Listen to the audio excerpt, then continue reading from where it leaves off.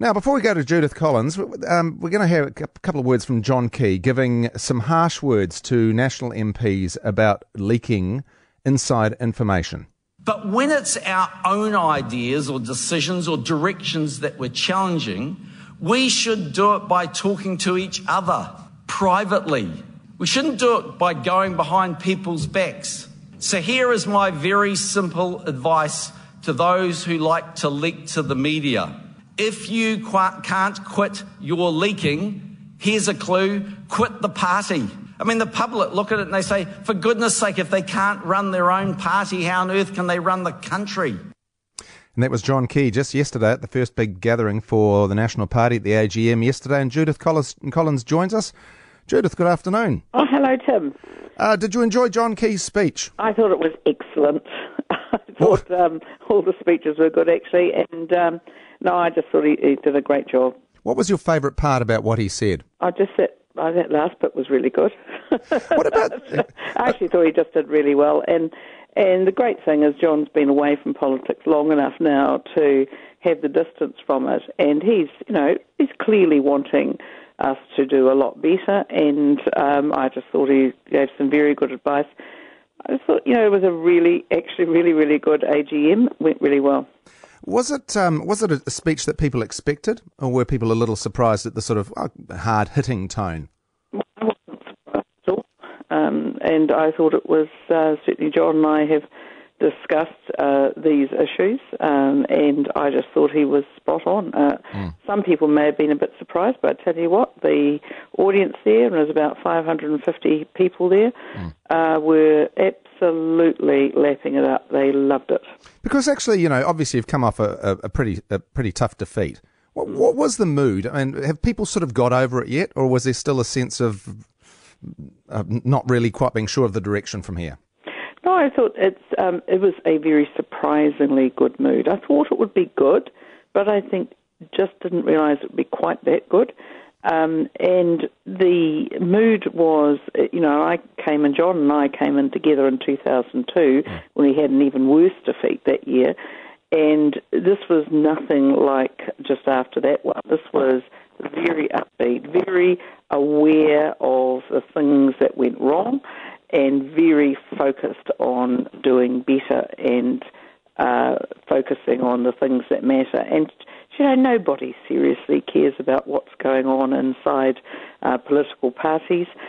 They really want us to be focused on the people, and that's what they want us to do. Well, we do at Politics Central, of course, but he said... Apart from your program, of course. For the next hour, thank you.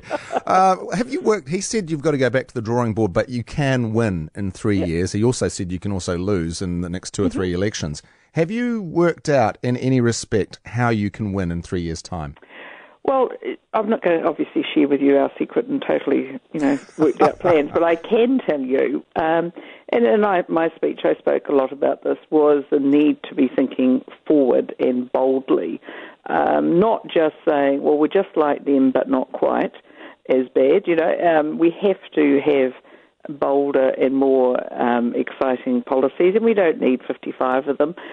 What we do need are a few that are really interesting. And one of the highlights, frankly, one of the successes in the campaign was our technology and manufacturing policy. And working further on that, we had a guest speaker last night, Roger Sharp, who's been involved in investing in tech companies for years. People like him, and I spoke about it in my speech as well, about the need for us to be embracing new technology, but also for us to think outside where we'd normally be in our comfort zone. That's where we're really at. So we're going back to the drawing board on some things, and the other big thing... Can I just chop in there for a second? Because I just want to focus on one other comment that John Key made, and he talked about, if you're going to be the leaker, then if you want to leak, then quit the party. Yeah. Do you guys know who the leakers are? Well, I think people probably hope that the leakers have gone, but I haven't seen anything myself of any importance leaked since the election, and I just hope that whoever it was has gone. Yeah, fingers crossed. I'm not going to go on a hunt, spending tens of thousands of dollars and lots of time and focus on that I think it's pretty counterproductive. Yeah. We know what the result is when people leak, and we know what happens when there's disunity. Yeah. I'd rather hope that we're past that. And I tell you, there's no absolutely no tolerance for that in the party. On the other side of the speeches, we had also National Party President Peter Goodfellow, who seemed to sort of still be blaming Labor for their loss. We'll just play a quick clip on that. Politics, as usual, was locked down. Reasoned debate on contentious issues almost became treasonous, and the understandable human expression of fear and uncertainty by the public gave rise to solidarity for the greater good. And so the team of 5 million was born, and daily broadcasts became televangelistic, like gospel to the masses. Democracy for a period of time gave way to a form of temporary tyranny. So there he seems to be talking about extrinsic things outside the party. Do you think he maybe overplayed it with the temporary tyranny line? Oh, well, look, he's expressing his view. Yeah. It was really hard to have the Prime Minister as leader of the Labour Party up every day talking at 1 o'clock about what's happened today. You might have noticed she hasn't been back since the election, I don't think, has she? It was a very challenging time, and certainly lockdowns were really hard for us to campaign in a normal way.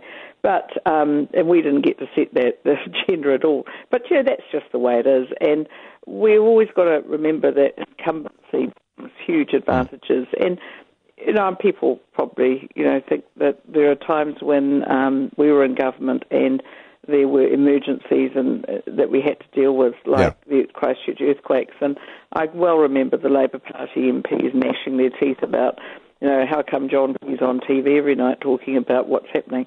Well, that's because he was the Prime Minister. That's what happens. And I guess I've been an MP for long enough to have seen it work both ways. Yeah.